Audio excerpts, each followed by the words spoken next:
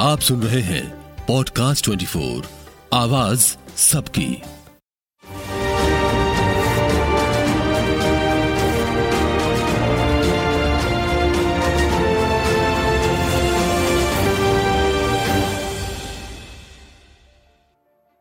नमस्कार, मैं हूं अनुराधा प्रसाद। 1 अरब 40 करोड़ आबादी वाला भारत अपनी आजादी के 75वें वर्ष में है। दुनिया हैरत भरी नजरों से हिंदुस्तान की तरक्की की कहानी देख रही है। विश्व भर के बुद्धिजीवी लगातार विश्लेषण कर रहे हैं कि भारत को असली ताकत कहां से मिलती है। वो कौन सी अदृश्य शक्तियां हैं जो भारत को मजबूत बनाने में अपनी भूमिका निभाती हैं। आजादी के अमृत महोत्सव के बीच ऐसे ही अदृश्य शक्तियों, संस्थाओं और गुमनाम नायकों को पहचानने की कोशिश की है, जो खामोशी से भारत निर्माण में अपनी आहुति दे रहे हैं। अगर आज की तारीख में भारत मजबूती से खड़ा है तो इसमें किसी एक व्यक्ति, एक संस्था, एक सोच, एक सियासी दल या एक नीति का करिश्मा नहीं है। अपने स्पेशल सीरीज भारत भाग्य विधाता में मैं उन संस्थाओं, उन घटकों, उन नीतियों की बात करूंगी जो वाकई भारत को दुनिया का सबसे मुखर लोकतंत्र और बुलंद गणतंत्र बनाते हैं।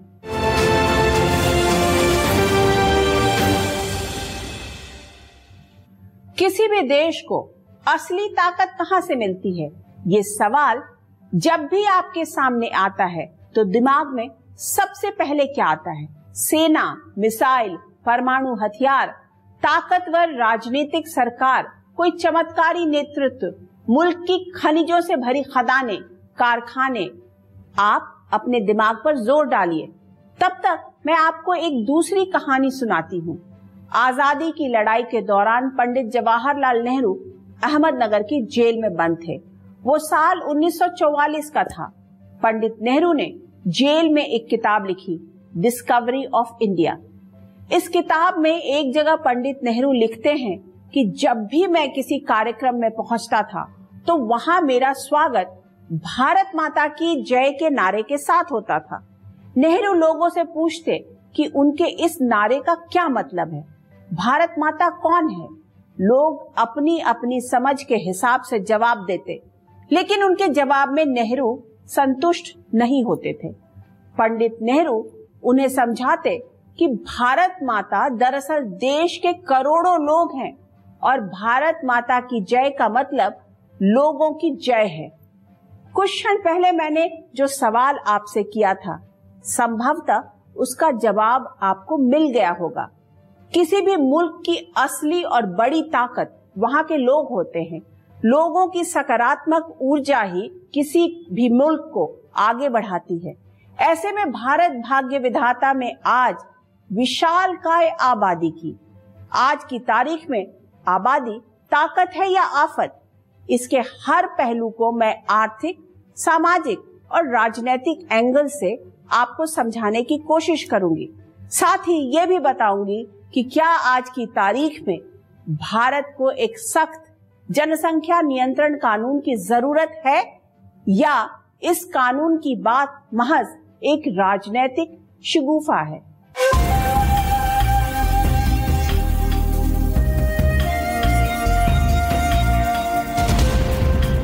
हमारे यहां बेतहाशा जो जनसंख्या विस्फोट हो रहा है, ये जनसंख्या विस्फोट हमारे लिए, हमारी आने वाली पीढ़ी के लिए अनेक नए संकट पैदा करता है।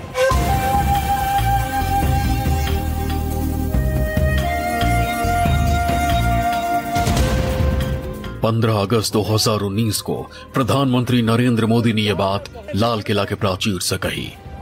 हम दो हमारे दो, छोटा परिवार सुखी परिवार जैसे स्लोगन से आपका वास्ता जरूर पड़ा होगा। इन दिनों जनसंख्या नियंत्रण कानून को लेकर फिर से सुर तेज होते जा रहे हैं। हर साल मैं 2 करोड़ लोग पैदा कर रहा हूं, 2 इजराइल पैदा कर रहा हूं साहब। जनसंख्या एक समस्या भी है, जनसंख्या एक साधन भी बन सकती है। तो इसका विचार कर कर एक नीति बननी चाहिए। देश का विकास करना है तो पॉपुलेशन कम करने की आवश्यकता है। अगर परिवार की संख्या घटाना है तो शिक्षित कर दीजिए, परिवार की संख्या घट जाएगी। अभी हम लोग को शपथ लेना है, एक नया भारत का हम लोग को निर्माण करना है। आजादी के समय भारत की आबादी करीब 36 करोड़ थी। वो अब बढ़कर 1 अरब 40 करोड़ के निशान पर पहुंच गई है। कोई इसे जनसंख्या विस्फोट कहता है तो कोई डेमोग्राफिक डिविडेंड का नाम देता है। ऐसे में यह समझना जरूरी है कि बड़ी आबादी कब ताकत और कब कमजोरी बन जाती है। क्या जनसंख्या बढ़ोतरी का मौजूदा ट्रेंड जारी रहेगा या बदलेगा? आजादी के 100वीं वर्षगांठ तक भारत की आबादी कितनी होगी? क्या छोटा परिवार सुखी परिवार से आगे सोचने का वक्त आ गया है? क्या भारत में जनसंख्या नियंत्रण के लिए सख्त कानून की जरूरत है? चीन, जापान और दक्षिण कोरिया जैसे देशों से क्या सीखने की जरूरत है? इस पहलू के 360 डिग्री विश्लेषण के लिए हमने बात की साल 1991 में देश के रजिस्ट्रार जनरल और सेंसस कमिश्नर रहे AR नंदा से। पूर्व मुख्य चुनाव आयुक्त और the population myth, Islam, family planning and politics in India के लेखक SY कुरैशी से, देश के जाने माने अर्थशास्त्री अमिताभ कुंडू और International Institute for Population Sciences के प्रोफेसर संजय कुमार मोहंती से। अंग्रेजों के 200 साल गुलामी से आजाद हुए भारत के सामने विशालकाय आबादी एक बड़ी चुनौती थी। ऐसे में भारत दुनिया का पहला ऐसा देश बना जहां जनसंख्या नियंत्रण के लिए कानून बना।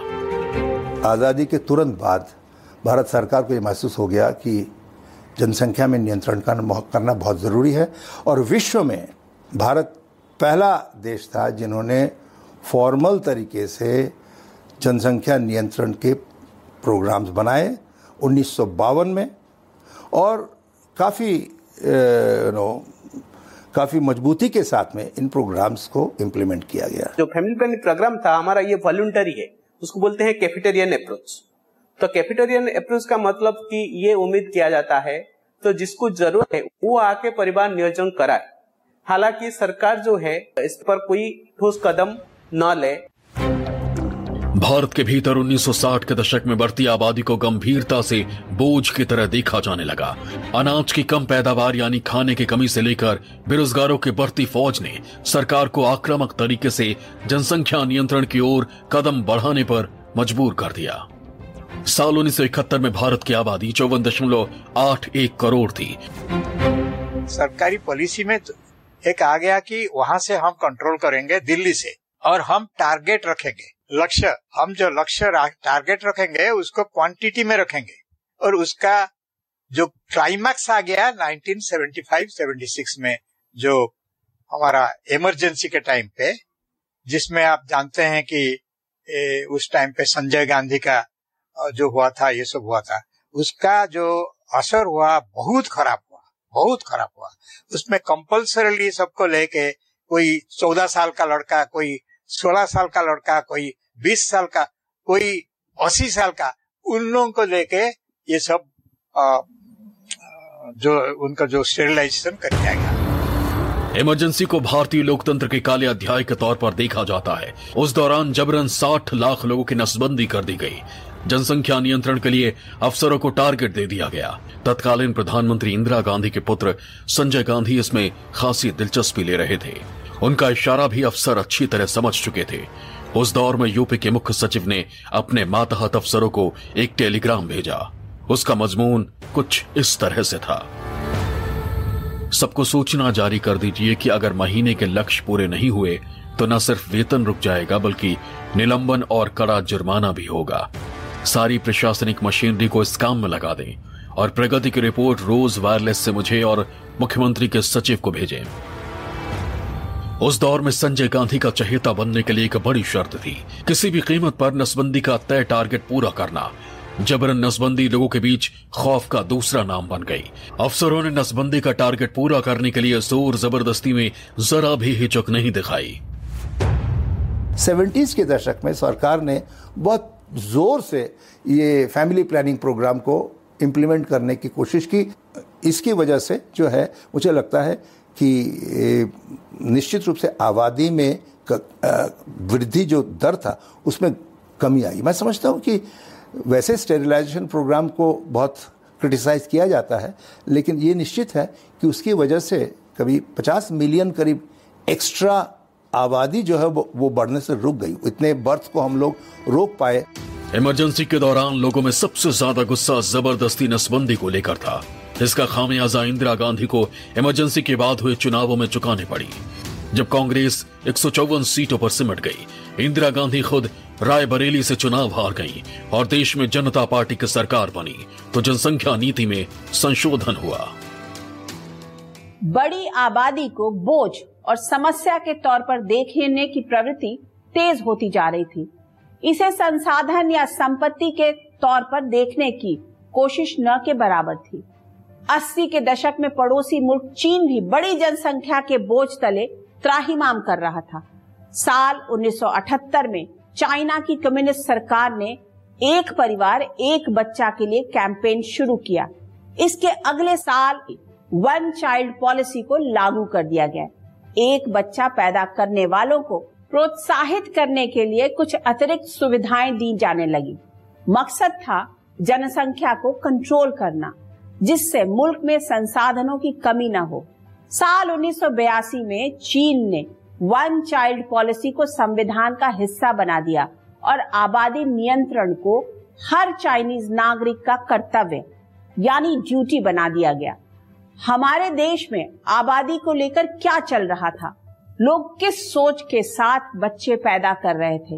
नेताओं के दिमाग में क्या होता था? इसे समझना भी बहुत जरूरी है।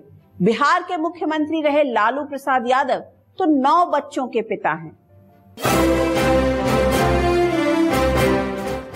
आपने 9 बच्चे क्यों पैदा किए? हर माँ चाहती है कि पुत्र पैदा हो। ये बात सही है कि हमारे यहाँ भी, मेरे घर में भी, रिश्तेदारी से लेकर घर तक हर जगह लोगों के मन में हुआ कि इसको संतान नहीं हुआ। तो हमारी पत्नी काफी चिंतित रहती थी। तो पुत्र के प्रत्याशा में पुत्रियां हो गई, लक्ष्मी हो गई 7, फिर 2 पुत्र हो गए। फैमिली प्लानिंग तो मानते हैं? फैमिली प्लानिंग का मतलब क्या है?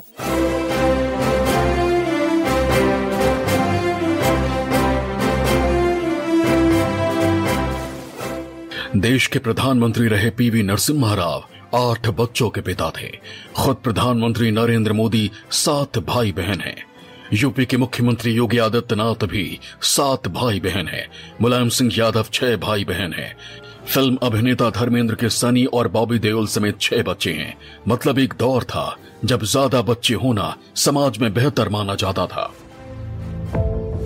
जैसे जैसे देश तरक्की की राह पर आगे बढ़ता गया, लोग शिक्षित और समृद्ध होते गए, तो छोटे परिवार में अपनी और बच्चों की खुशहाली देखने लगे।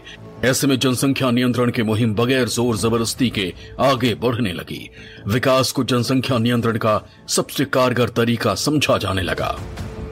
2000 में हम वाजपेयी जी का गवर्नमेंट था, उस टाइम पे हम एक पहले बार एक कॉम्प्रिहेंसिव होलिस्टिक पॉपुलेशन पॉलिसी लाए।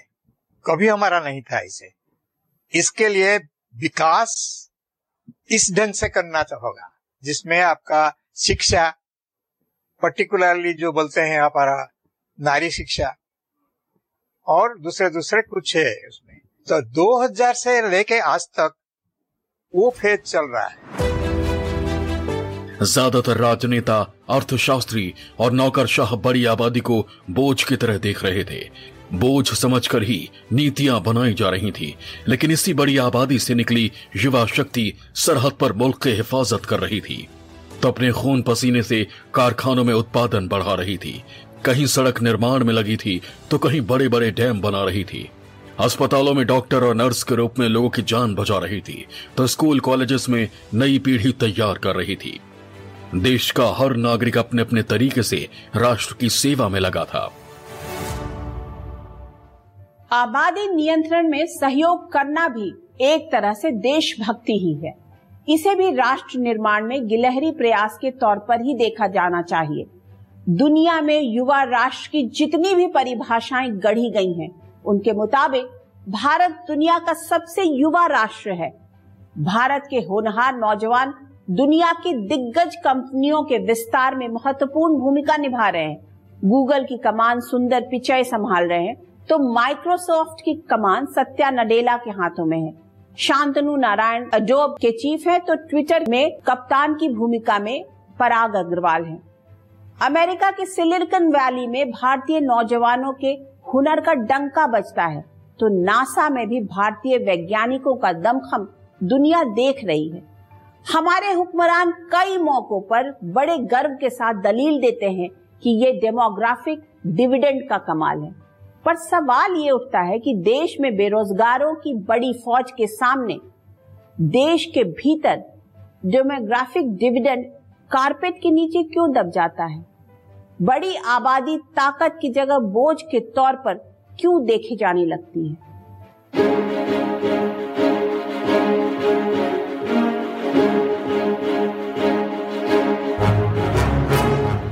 देश में बेरोजगारी की फौज सुरसा के मुंह की तरह बढ़ती जा रही है।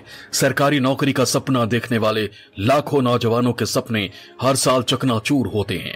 चपरासी के लिए डबल डिजिट में निकली वैकेंसी के लिए लाखों दावेदार खड़े होते हैं। Centre for Monitoring Indian Economy यानी CMIE की रिपोर्ट के मुताबिक दिसंबर 2021 तक भारत में बेरोजगारों की तादाद 5.3 करोड़ रही, जिसमें महिलाओं की संख्या 1.7 करोड़ है। इस साल मई में जारी आंकड़ों के मुताबिक देश में बेरोजगारी दर 7.1% है, जिसमें ग्रामीण इलाकों की तुलना में शहरी इलाकों की स्थिति ज्यादा खराब है। शहरों में बेरोजगारी दर 8.5% है। देश में सबसे ज्यादा बेरोजगारी दर हरियाणा में है 34.5%, राजस्थान में 28.8%, बिहार में 21.1%, जम्मू कश्मीर में 15.6%, गोवा में 15.5%। ऐसे में बढ़ती बेरोजगारी का ठीकरा बड़ी आबादी के सिर फोड़ दिया जाता है, लेकिन ये बात ईमानदारी से कहने की हिम्मत बहुत कम लोग जुटा पाते हैं कि आबादी उतनी बड़ी समस्या नहीं है जितनी बड़ी समस्या अनस्किल्ड आबादी है। डेमोग्राफिक डिजास्टर को डिविडेंड में बदलने का सबसे बेहतर तरीका है आबादी को बेहतर तरीके से शिक्षित और ट्रेंड करना। तभी देश को डेमोग्राफिक डिविडेंड का पूरा फायदा मिल सकता है। डेमोग्राफिक डिविडेंड इस समय हमारे पास है। हमारे यहाँ यूथफुल पॉपुलेशन है। दूसरे देशों की तुलना में हमारे यहाँ यंग लोगों की जो संख्या है relative to the total population बहुत अधिक है, लेकिन उसको इस्तेमाल करने के लिए ज़रूरी है हम स्किल डेवलपमेंट कर पाएँ। स्किल डेवलपमेंट के लिए महिलाओं का स्किल डेवलपमेंट एक बहुत बड़ा एरिया ऑफ कंसर्न है। वहाँ पर आप देखिए कि male female gap at higher education बहुत अधिक है। टेक्निकल एजुकेशन में मेल फीमेल गैप बहुत अधिक है। अगर हम महिलाओं का पार्टिसिपेशन मॉडर्न सेक्टर में बढ़ाना चाहते हैं तो निश्चित रूप से स्किल डेवलपमेंट करना पड़ेगा। उसी प्रकार मैं समझता हूँ skill development schedule caste schedule tribe population में करनी पड़ेगी, मुस्लिम पॉपुलेशन में करनी पड़ेगी। अदरवाइज ओवरऑल स्किल डेवलपमेंट अगर नहीं बढ़ेगा तो कुछ ही मध्यम वर्ग में या अपर वर्ग में अगर स्किल डेवलपमेंट हो रहा है तो निश्चित रूप से जितना डेमोग्राफिक डिविडेंड हमें मिल सकता है वो हम नहीं हासिल कर पाएंगे। अभी देश में रियलाइजेशन तो है कि स्किल बढ़ाने चाहिए, इसी वजह से स्किल डेवलपमेंट की एक मिनिस्ट्री भी बनी हुई है और कॉरपोरेशन भी बनी है, लेकिन वो बड़ी लो प्रायोरिटी मार्जिनलाइज किस्म की छोटी सी मिनिस्ट्री बन के रह गई है। उस पर बहुत इन्वेस्टमेंट हमें करने की ज़रूरत है, उस पर हमें ध्यान देने की ज़रूरत है। और जैसा कि देखा गया कि हम यूके में, जापान में, जर्मनी में हर जगह 30, 40, 50, 70% लोग स्किल्ड हैं। हमारे यहाँ 5% लोग स्किल्ड हैं। तो ऑब्वियस है कि इस बात का जवाब, इस प्रॉब्लम का हल स्किल डेवलपमेंट में है और हमें बढ़ाना चाहिए। साउथ कोरिया में हम भेजें अपनी टीमें साउथ कोरिया में कि साउथ कोरिया में 95% लोग स्किल्ड हैं, हमारे यहाँ 5% स्किल्ड हैं।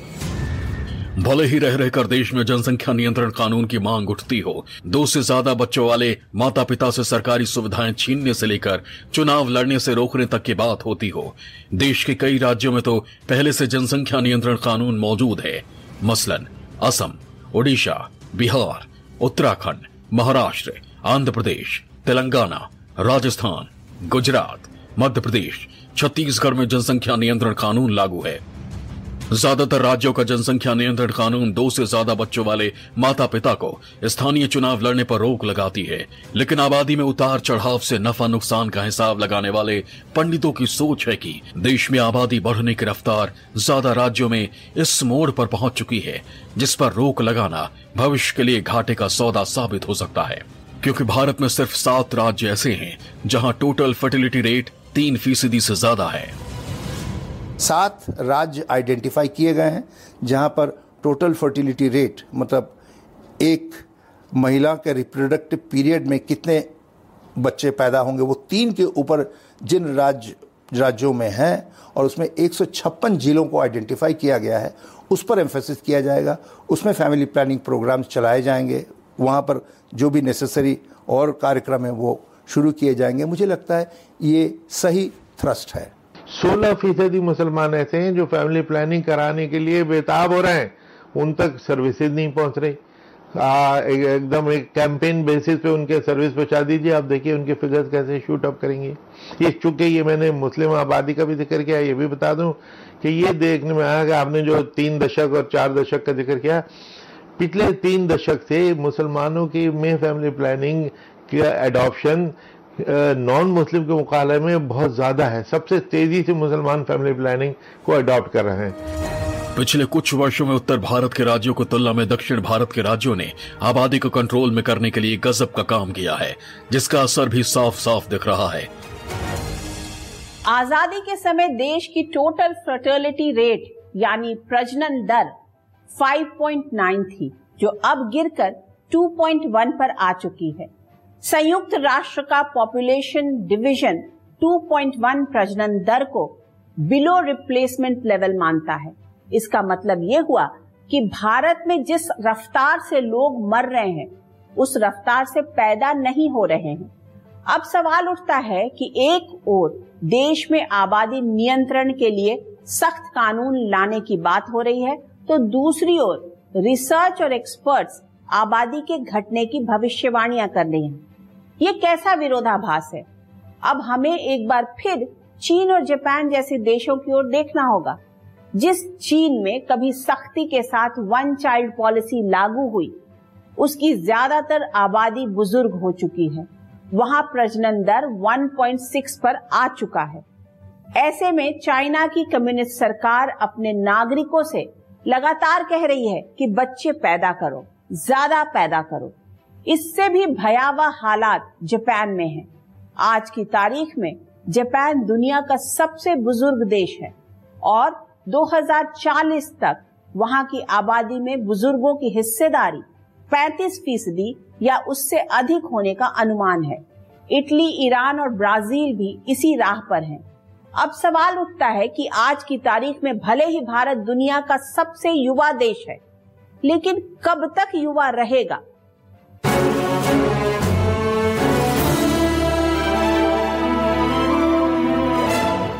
किसी भी मुल्क की सबसे बड़ी ताकत होती है वहां की आर्थिक रूप से सक्रिय आबादी और वहां का मजबूत समाज।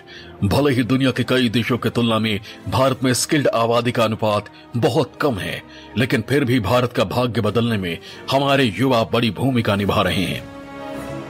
युवावादी में ये जो टाइम आ गया, ये हर देश में आता है, आया था, आएगा। चाइना में आ गया था पहले, उसका करीब करीब अभी क्लोज हो रहा है। अब उनका डेमोग्राफिक डिविजन वो 20 साल पहले शुरू किए थे, अभी है। हमारा अभी शुरू हुआ, हमारा ये 20-25 साल चलेगा। Institute for Health Metrics and Evolution of India का अनुमान है कि 2048 तक देश की आबादी 1.6 अरब की शिखर को छू लेगी। इसके बाद इसमें तेज गिरावट देखने को मिलेगी। अनुमान है कि साल 2100 तक भारत में प्रजनन दर 1.3 पर आ जाएगी और आबादी घटकर 1 अरब 10 करोड़ तक आ जाएगी। देश के जाने माने डेमोग्राफर AR नंदा का मानना है कि अगर जनसंख्या का मौजूदा ट्रेंड जारी रहा और प्रजनन दर में कमी आती रही तो अगले 25 वर्षों में भारत की स्थिति चीन जैसी हो जाएगी या उससे भी भयावह हो सकती है। देश में बुजुर्गों की संख्या 20% से 25% के बीच पहुंच जाएगी। मतलब आबादी में युवाओं की हिस्सेदारी धीरे धीरे कम होती जाएगी। जो हालत हुआ है चाइना में, वो हालत ज्यादा खतरनाक है जब हमारा जो एजेड लोग है, एल्डरली, जो 60 साल से ऊपर है, जो पूरा डिपेंड करेंगे, वो हो जाएगा 20%, 20%, 25%। वो जब होगा हालत क्या होगा? इसीलिए ये वो ज्यादा, उसके लिए कानून होना चाहिए कि कैसे सिक्योरिटी दिया जाएगा ओल्ड एज लोगों को, ओल्ड मैन, ओल्ड वीमेन, इन लोगों का। सीखना चाहिए दूसरे देशों से, जहां पर उन्होंने बहुत सख्ती से डेमोग्राफिक ट्रांजिशन को लेके आए, पॉपुलेशन को कंट्रोल किया। उनको परेशानियां आ रही हैं, और मैं जानता हूं यूरोप में बहुत सारे देश है जो दूसरे देशों से यंग लोगों को बुलाते हैं, क्योंकि उनके यहाँ जो ओल्ड लोगों को केयर करने की सिस्टम है वो कोलैप्स कर रही है, क्योंकि वहाँ पर बच्चे अपने पिता माता का ध्यान नहीं रख पाते। उसके लिए अस्पताल खोले जा रहे हैं, डिपेंडेंसी रेट बढ़ने की वजह से जो है सोशल क्राइसिस आ रहा है। मुझे लगता है हमें दूसरे देशों से सीख लेके इतने अधिक स्ट्रांगली हमें जनसंख्या नियंत्रण पर ध्यान न देकर फैमिली को मजबूत करने की कोशिश करनी चाहिए। ऐसे में दलील दी जा रही है कि जिन मुल्कों ने बहुत सख्ती से जनसंख्या नियंत्रण कानून लागू किया, वो आज किस तरह से युवा आबादी के लिए तरस रहे हैं, किस तरह दूसरे मुल्कों के नौजवानों को अपने यहाँ दोनों हाथ खोलकर स्वागत कर रहे हैं। इस कतार में चीन, जापान और यूरोप के कई देश शामिल हैं।